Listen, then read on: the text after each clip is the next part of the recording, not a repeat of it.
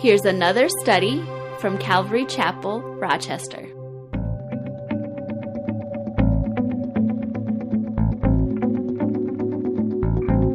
So Amos chapter 9, and this is the last vision that Amos has here in the chapter, or in the book, I should say.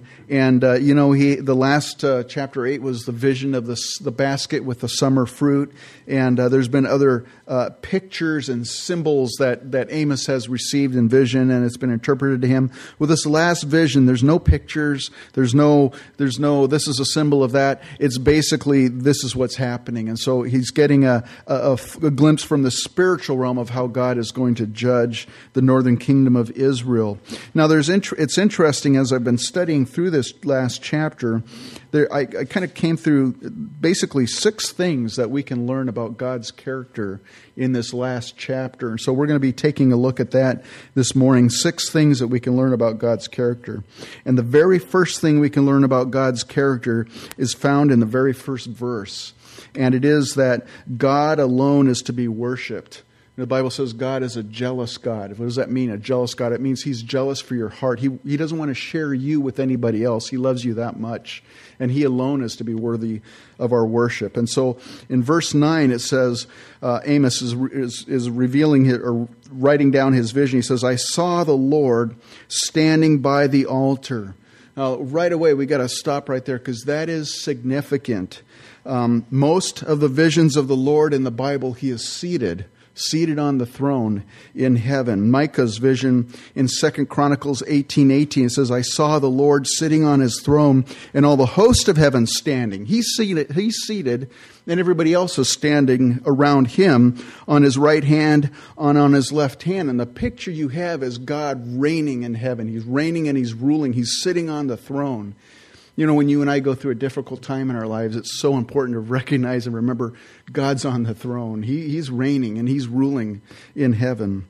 Isaiah had a similar vision in Isaiah 6:1. It says, in the year that King Uzziah died, I saw the Lord sitting on a throne high and lifted up, and the train of His robe filled the temple.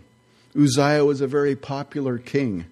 Everybody, just a great guy. And when he died, it's like Isaiah, maybe for a moment there, Isaiah's maybe his attention was focused on this earthly king. And it's easy to do, to put people on a pedestal. You look up to them and stuff, and then something happens. Maybe especially like, I've heard of people, and I've seen it where people, that somebody's led them to the Lord. And then this person's become a Christian and they're growing in their faith. And then that person that led them to the Lord, something happens and they stumble and they fall, they backslide or something. And sometimes it can really devastate people because their focus is on that person. And I don't know if that is Isaiah's case, but in any event, it's just a reminder, hey, God's the one that deserves our worship, not any man. So in the year that Uzziah died, Isaiah saw the Lord sitting on the throne. So this vision here, God is not sitting, He's standing by the altar. That Hebrew word standing, it's a verb meaning to station, to appoint, to erect, or to take a stand.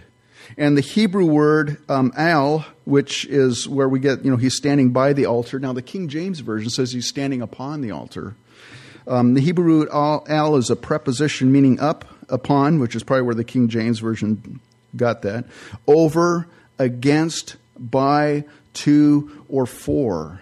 And how it's used, because it's a very common preposition that's used throughout the Old Testament, how it's used depends on the context of the words around it. Now, the King James Version, which is what I'm reading from this morning, I think it says that He is standing by the altar. I don't know that that's necessarily, in my opinion, and I'm not a Hebrew scholar, so take it for what it's worth. I don't know that that's necessarily the best translation, because almost it gives you the sense like, God is just kind of standing next to the altar. And I don't think that's what is being conveyed here. First of all, we have to ask ourselves, what altar are we talking about? Is He talking about the temple, the altar in the temple in Jerusalem? Well, since this is the northern kingdom, and in context of what the Lord's going to say next, which we'll just read here in a few moments, I don't think it's the altar in the temple in Jerusalem. I think it's the altar in Bethel. the one that Jeroboam, had set up in opposition to or in place of the worship of the Lord God. He wanted people not to go down to Jerusalem, so he set up these altars to these calves. So it was like in place of a substitute for going down to Jerusalem. You don't have to go down there. You can stay here and worship your God here. And of course, it was the calf. It was an idol. In Exodus 20, verse 3, God told the children of Israel, He said, "You shall have no other gods before me." No other gods before me. That is two Hebrew words. Again, it's that same preposition al that we saw in this first verse in chapter 9. Its meaning is upon, over, against, by, to, or for. So it depends on the context again. And then the second word here in in Exodus 23 is the word pene, and it's a noun meaning a face. So in the context, God is basically telling the children of Israel in Exodus 20 there, He says, "You shall have no other God against my face." I don't know if that's making sense, but it's exactly what Jeroboam had done. He had set up this idol, this altar to this false god, kind of in the face of God. It's in opposition to, it's in the place of God. And it's almost like, just doing something right out in front of His face to offend Him. And I think that's the context that's being spoken of here, what Jeroboam had done. So Amos sees the Lord standing against, I don't think He's beside, against or in the face of this altar to this false god. And the fact that the Lord is not sitting on the throne in this vision is significant. He's gotten up. He's standing against or in the face of this false god. He's about to take action. I think it's a pretty serious thing when God stands, and here He's about to take action against Israel. And this is what He says, continuing here in verse 1. He says, "Strike the doorposts, that the thresholds may shake, and break them on the heads of them all. I will slay the last of them with the sword. He who flees from them shall not get away, and he who escapes from them shall not be delivered." Strike the doorposts, the King James or New King James says. Well, the King James says strike the lintel. And in the context of this verse, again, it's referring to this ornamental bulb on the top part of a column. This is what it's talking about, this threshold or this lintel. And the Lord's command is to strike the very symbol, this symbolic like thing. When you go into the temple, that's what you see. This, you walk in the door, there's this fancy ornamental thing on the top there. It's a symbol of the temple itself. Now, in Zephaniah chapter 2, verse 13, Zephaniah sees this vision, or has this prophecy regarding the destruction of Assyria and Nineveh. And this prophecy in verse 30 says, "And He will stretch out His hand against the north, destroy Assyria, and make Nineveh a desolation, as dry as the wilderness. The herds shall lie down in her midst. Every beast of the nation, both the pelican and the bittern, shall lodge on the capitals of her pillars. Their voices shall sing in the windows. Desolation shall be at the threshold, for He will lay bare the cedar work." This prophecy about Assyria and Nineveh says that these birds are going to be sitting right there at the lintel, right at the top there, the top of these columns of this city, and it's representing desolation. Sometimes you've seen those old westerns where there's like a vulture sitting on the little church steeple, or next to this building. It's like there's death there, there's desolation, and that's what this is speaking about. To the very day, to today, the city of Nineveh, or the ancient site of Nineveh, it's basically ruins there in Iraq. So the birds lodging on the top of these capital pillars, it's a symbol of the desolation that would occur. Now, likewise, God's command to strike the very symbol of this idolatrous altar, this temple here in Bethel, was meant to send a message of judgment. One of the things that the United States is trying to do, the Department of Homeland Security, especially in the wake of what just happened this week, they are trying to protect all our national, monuments and stuff. Why would they care about monuments? Well, the reason why is because that's what the terrorists want to strike. They'd love to strike the Statue of Liberty. They already did strike the World Trade Towers. They would love to nail, they try to fly those planes into the Pentagon. I mean, all these symbols of America, the terrorists want to strike those. Why? Because it sends a message to the people. Destroy their symbolic, whatever their symbol of freedom or symbol of this strength. You destroy that. Boy, that sends a strong message to the people. That's why terrorists want to do that. It's probably, I'm guessing, why the U.S. tried to kill, or they succeeded apparently in killing that one terrorist they called Jihadi John. The guy that was beheading all these people. It wasn't just, because he was a very bad person, but also it was sending a message to ISIS, hey, we're going to find you and we're going to track you down and we're going to hold you accountable for what you did. And so the U.S. is trying to send strong messages to ISIS. Well, likewise, God is sending us very strong message to the people of the northern kingdom, a message of judgment by striking the symbol of this temple that they were worshiping in place of Him. And God says He's going to strike, or He's going to slay the idolaters of the people, and no one is going to escape His judgment. And here's the second thing we can learn about God's character. God is all-knowing. The Bible calls, or we call it as a term, is it's omniscient. He knows everything. Look at verse 2 of chapter 9. Though they dig into hell, from there my hand shall take them. Though they climb up to heaven, from there I will bring them down. And though they hide themselves on top of Carmel, from there I will search and take them. Though they hide from my sight at the bottom of the sea, from there I will command the serpent, and it shall bite them. Though they go into captivity before their enemies, from there I will command the sword, and it shall slay them. I will set my eyes on them for harm and not for good. Boy, that ought to send shivers down your spine when you're reading that. He says, I'm setting my heart for harm to these people. That's God's way of basically telling them, you can run, but you can't hide.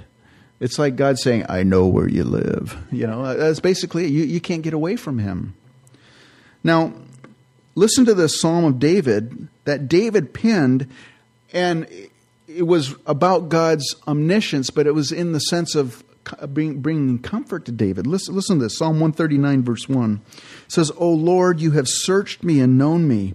You know my sitting down and my rising up. You understand my thought afar off. You comprehend my path and my lying down, and are acquainted with all my ways. For there is not a word on my tongue, and behold, O Lord, you know it altogether. You have hedged me behind and before, and laid your hand upon me. Such knowledge is too wonderful for me. It is high, I cannot attain it. Where can I go from your spirit? Or where can I flee from your presence? If I ascend into heaven, you're there. If I make my bed in hell, behold, you are there. If I take the wings of the morning and dwell in the uttermost parts of the sea, even there your hand shall lead me, and your right hand shall hold me. If I say, surely the darkness shall fall on me, even the night shall be light about me. Indeed, the darkness shall not hide from you, but the night shines as the day. The darkness and the light are both alike to you. David wrote this saying, no matter what happens to me, no matter where I go, God, you're there. What a comfort that is for you and I. Whatever you and I go through, to know that God is there, it's such a comfort. God knows what you're going through. God sees, and God is there with you. You got to wonder how many saints down through the millennia have clung to that verse, that clung to that passage, and just to gain their own comfort. And maybe they're in a dungeon somewhere, or there's something terrible that's going on in their life. What a comfort to know that God's there. He sees you, and He knows where you're at, and He's there with you. For you and I as a Christian, that's the good news for you and I as children of God. God's there. He sees. He knows. But it can also be bad news. Why? How can it be bad news? It can be bad news if you're walking in disobedience and sin. Again, He sees you. He knows where you're at. You can't hide. So, you can run, but you can't hide. Hebrews 4:13 says, and there is no creature hidden from His sight, but all things are naked and open to the eyes of Him to whom we must give an account. God knows what we're doing. He knows, He sees us wherever we're at. Paul writes in 1 Corinthians 10:13, "No temptation has overtaken you except such as common to man. But God is faithful, who will who will not allow you to be tempted beyond what you are able, but with the temptation will also make the way of escape that you may be able to bear it." God will provide a way of escape through temptation. You know, I don't know about you, but I always wonder, what are those ways? Well, I think one of the ways, I'm sure there's more than one, but one of the ways is a reminder that He's watching us and He sees us. And I think He communicates to us during those times. You know, fear of the Lord, realizing, you know, I'm always before His presence, no matter where I go, no matter what I do. I'm always in His presence. Fear of the Lord is a wonderful deterrent from sin. And I think that's one of the ways of escape, just knowing God's watching me. So the third thing we can learn about God's character, starting in verse 5, is that God is all-powerful. Verse 5, "The Lord God of hosts, He who touches the earth and it melts, and all who dwell there mourn, and all of it shall swell like the river and subside like the river of Egypt." Now, if you were here last week, this same kind of verbiage or same kind of words here is used in chapter 8, and it's really a picture of an earthquake. It's very unnerving when the ground that you're standing on starts to kind of like melt beneath your feet. I've experienced that. It's a very uneasy feeling. You know, if you've ever been on a ship or a boat for any length of time, you know, you get your what they call the sea legs. You know, you get used to the moving of the boat on the water, and then what a comfort is when you step on the ground. All of a sudden, it's like, oh, it's not moving. You're still moving because you still got your sea legs, but the ground's firm. Well, how unnerving it is when that firm ground you're depending on, all of a sudden it's not firm. It's moving underneath your feet. God touches the earth and it melts.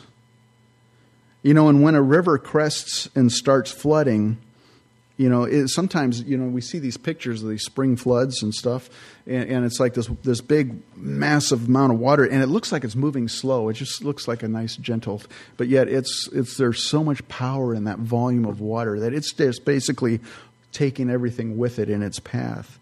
Force of water is deceptive. Well, God's judgment is also described like a flood of waters, sweeping away the wicked with its power. God is powerful.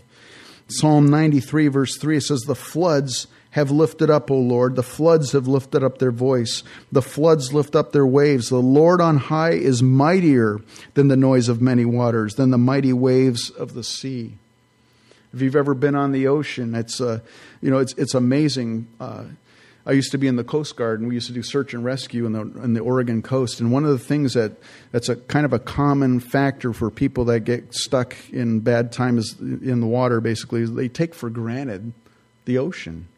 They just go out there, you know, unprepared, and you know, they just don't believe that things can change so drastically. In 1 minute, you know, you could be in a total disaster out on the open seas like that.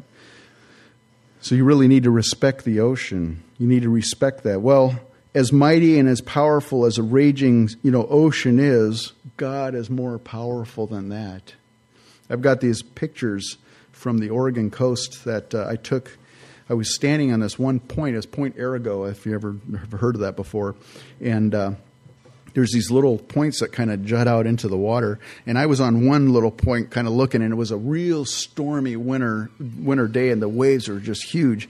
And we're probably, I'm going to guess at least 75 feet off the water, maybe even higher than that, but at least 75 feet above the water.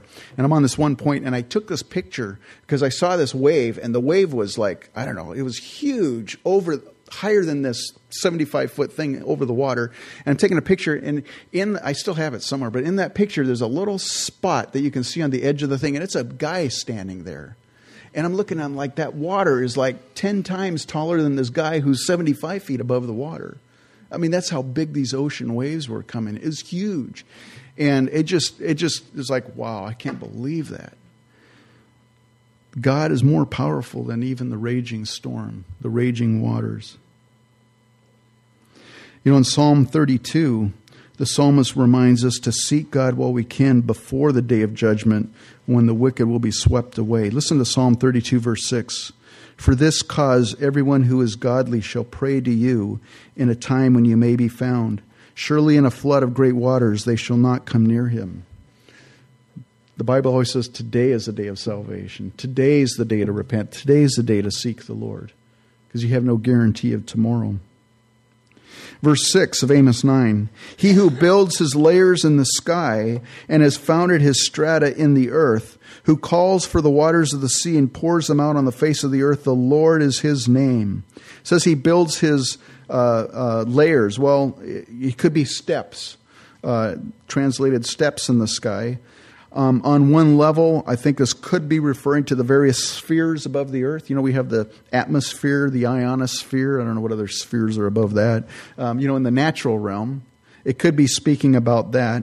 But it could also be speaking about something else here, like what Paul described in 2 Corinthians 12:2. He says, he's speaking about this vision of this man who died. And of course, we think it's Paul himself. But he talks about being caught up to the third heaven. There's just this other realm above what you and I can see or know in our flesh. And then it says here, he has also founded his strata in the earth. And I was looking at, what does this mean? You know, it's interesting. The people that are trying to interpret this, there's a lot of different interpretations. But that word strata, it refers to the structures of strata fitted together like a vault. It's a layer. So however you want to determine it. I think what this boils down to, this verse, God created all things, visible and invisible. Things we can see and the things we can't see. Just speaking about his power. And it says, who calls for the waters of the sea and pours them out on the face of the earth. Now, when you first read that, right away, it sounds like the hydrological cycle. Is that right, Dave? Hydrological, there we go. I'm glad he's here.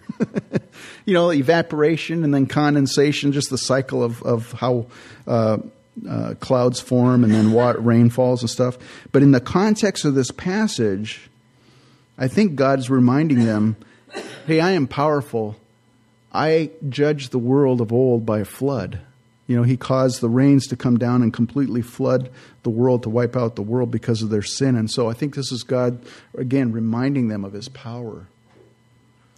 So the fourth thing we can learn about God's character, when it comes to sin, God is not partial. He does not play favorites. He's just. Look at verse 7. Are you not like the people of Ethiopia to me, O children of Israel, says the Lord?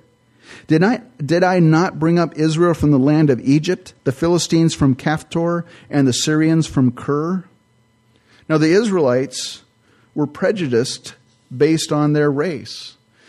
Since they were God's chosen people, they thought, hey, we're better than the Ethiopians. We're better than the Syrians. We're better than the enemies of Israel, the Philistines. They thought that they were better because they were God's chosen people. Well, they were God's chosen people, but the thing that they started forgetting was it wasn't based on them.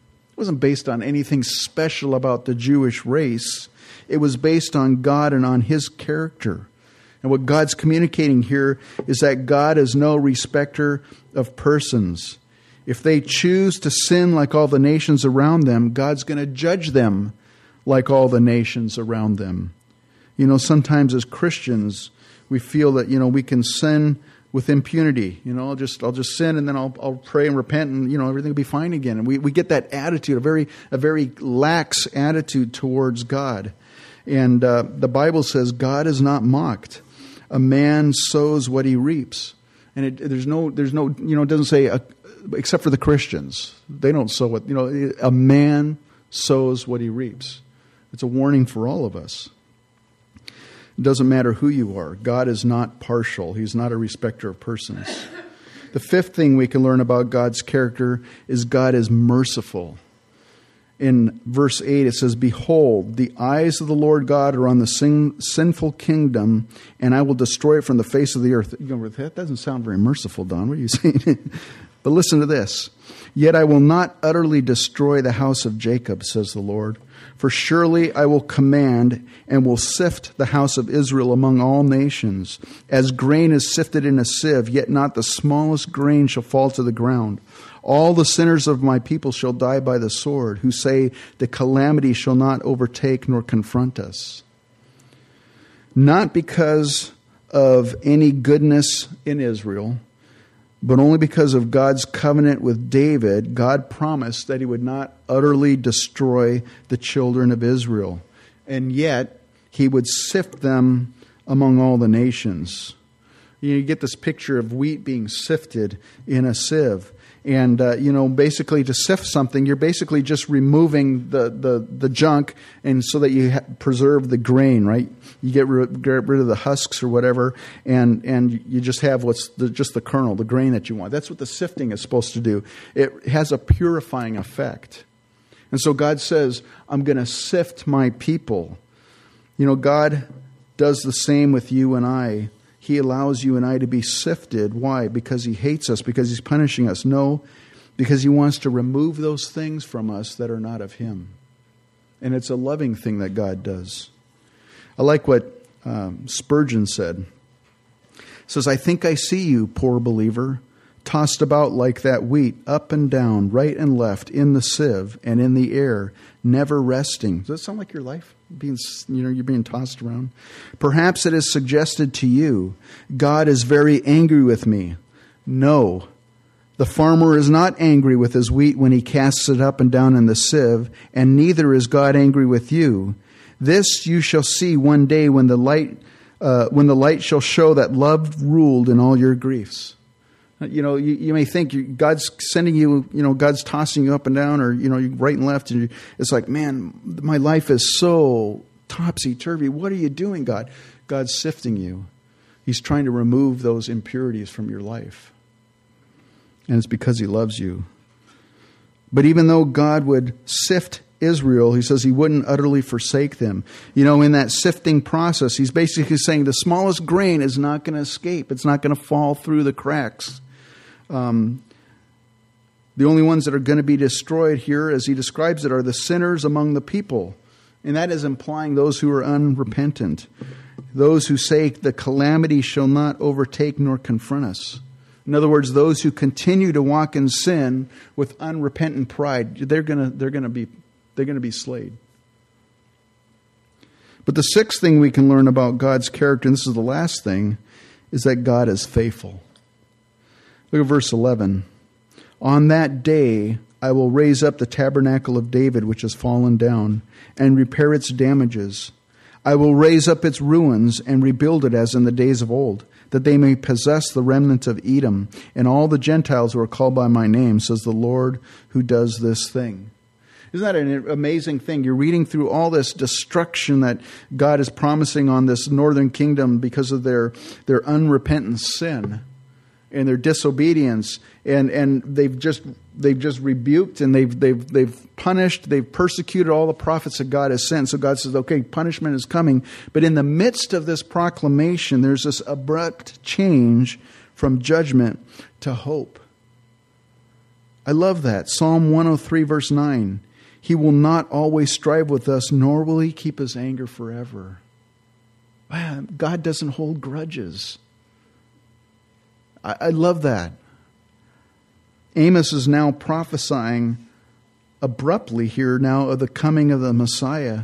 And not only that, but the gospel going to the Gentiles as well as the Jews. He's speaking about you and I, believe it or not. James refers back to this passage of Scripture in Acts chapter 15. The Jews, the gospel had gone to Israel. The disciples had evangelized Israel. And then all of a sudden, Peter, remember he had that vision to go, basically it was to start ministering to the Gentiles. And so he started going to the Gentiles. And Gentiles started getting saved. And it was really becoming an issue because the Jewish people said, well, if you want to be a Christian and you're a Gentile, you first have to go through the Jewish rite of circumcision. You have to become a Jew first, then you can become a Christian. And they're like, no, that's not what God is telling us. And so there was this big, controversy there in the church there in Jerusalem. And so they had what was known as the Jerusalem Council. And so they had Paul and Barnabas, and Peter was there sharing about how these Gentiles were coming to faith in the Lord. And it was a very pivotal point in the history of the early church. Well, in Acts 15, verse 12, it says, now they're at this council and all these people are talking. It says, then all the multitude kept silent and listened to Barnabas and Paul declaring how many miracles and wonders God had wrought through them among the Gentiles. And after that, they had become silent. James answered, saying, men and brethren, listen to me. Simon has declared how God at the first visited the Gentiles to take out of them a people for his name. And with this, the words of the prophets agree, just as it is written. And he quotes this in Amos chapter 9. After this, I will return and will rebuild the tabernacle of David, which has fallen down. I will rebuild its ruins, and I will set it up so that the rest of mankind may seek the Lord, even all the Gentiles who are called by my name, says the Lord who does all these things. All that to say is, this prophecy was fulfilled with the coming of Jesus Christ. God is faithful. Verse 13, behold, the days are coming, says the Lord, when the plowman shall overtake the reaper, and the treader of grapes him who sows seed. The mountain shall drip with sweet wine, and all the hills shall flow with it. I will bring back the captives of my people Israel. They shall build the waste cities and inhabit them. They shall plant vineyards and drink wine from them. They shall also make gardens and eat from them. I will plant them in their land, and no longer shall they be pulled up from the land I have given them, says the Lord your God. He says, behold, the days are coming when the plowman overtakes the reaper and the treader of grapes, him who sows seeds. What is that picture of? It's speaking about basically bumper crops.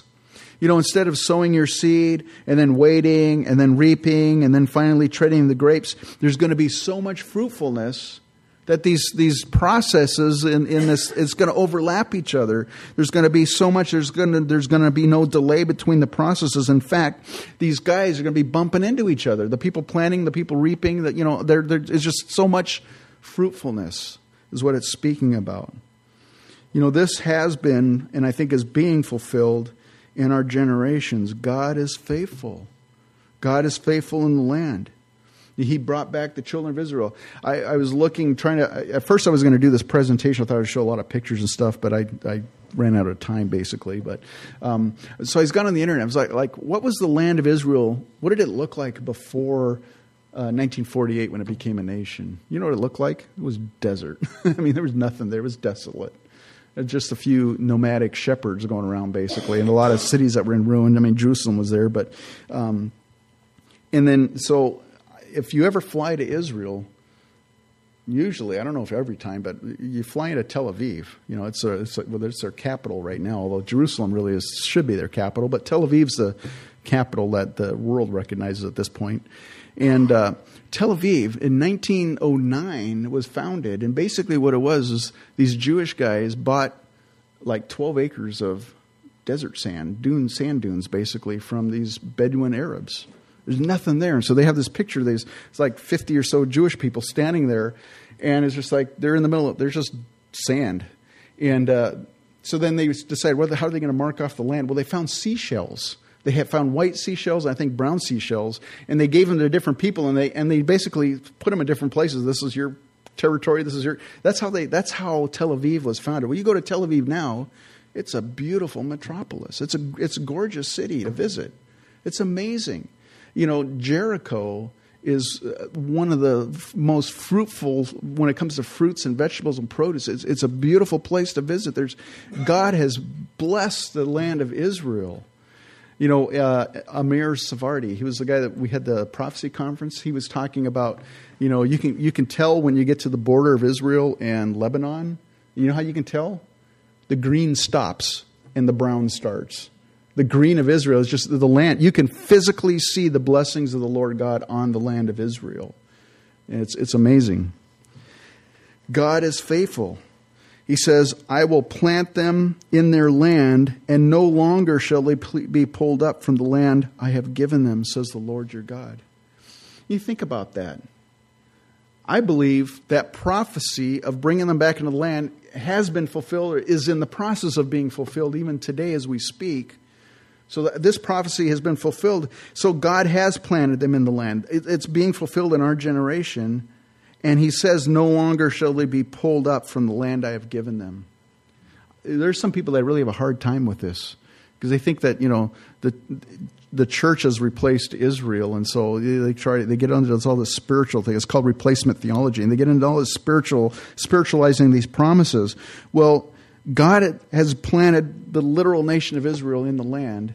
And God has said, they're not going to be pulled up again.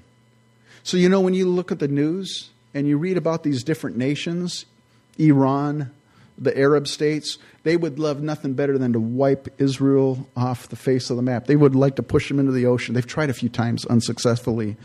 But God is faithful.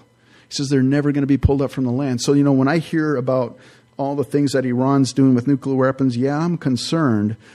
But I don't think God's going to allow Israel to get destroyed. They're probably going to suffer. I'm sure they're going to have some suffering. I don't know, but I do know this: God's faithful, and I don't think you have to worry about Israel in that regard. God's going to fight their battles for them. In fact, there's one in Ezekiel that I think is probably the next thing on our prophetic horizon, if the rapture doesn't happen before that. So, why do I bring that up? Well, hopefully you can find some application in these things about God's character. But that last one, God is faithful. If God is faithful to the land of Israel, God's faithful to you and I and his promises as well. And I think that's a great thing. So while the announcements were going up, there's this verse that popped up into my head, and I was trying to look for it when I got distracted by somebody. But basically, Jesus here has promised that he's leaving the disciples. He says, I'm going to prepare a place for you. And when I come back, I'm going to take you to be with myself. That's a promise for you and I as Christians. God has promised salvation for you and I. God is faithful. God has promised to forgive you of your sins if you repent of your sins. God is faithful. You might think, well, is there ever going to be a time where I'm going to repent of my sins and God's going to say, no, I'm not going to forgive you? No, God is faithful. He will forgive you of your sins. So I just want to encourage you.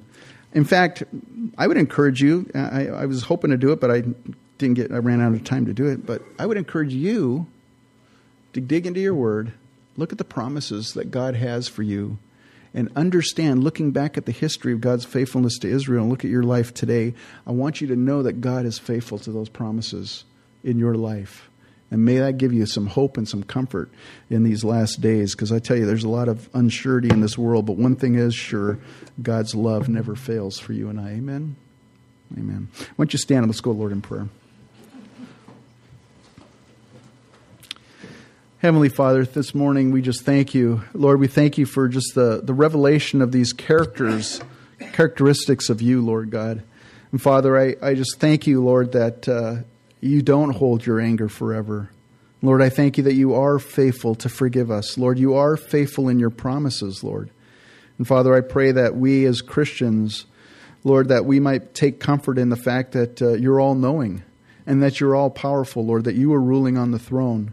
And Lord, may we be reminded as well, Lord, that you love us so much you don't want to share our allegiance with anybody else. Lord, you alone want us to worship you.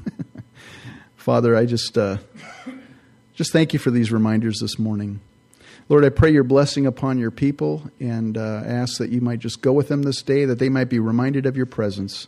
And it's in Jesus' name that we pray. Amen.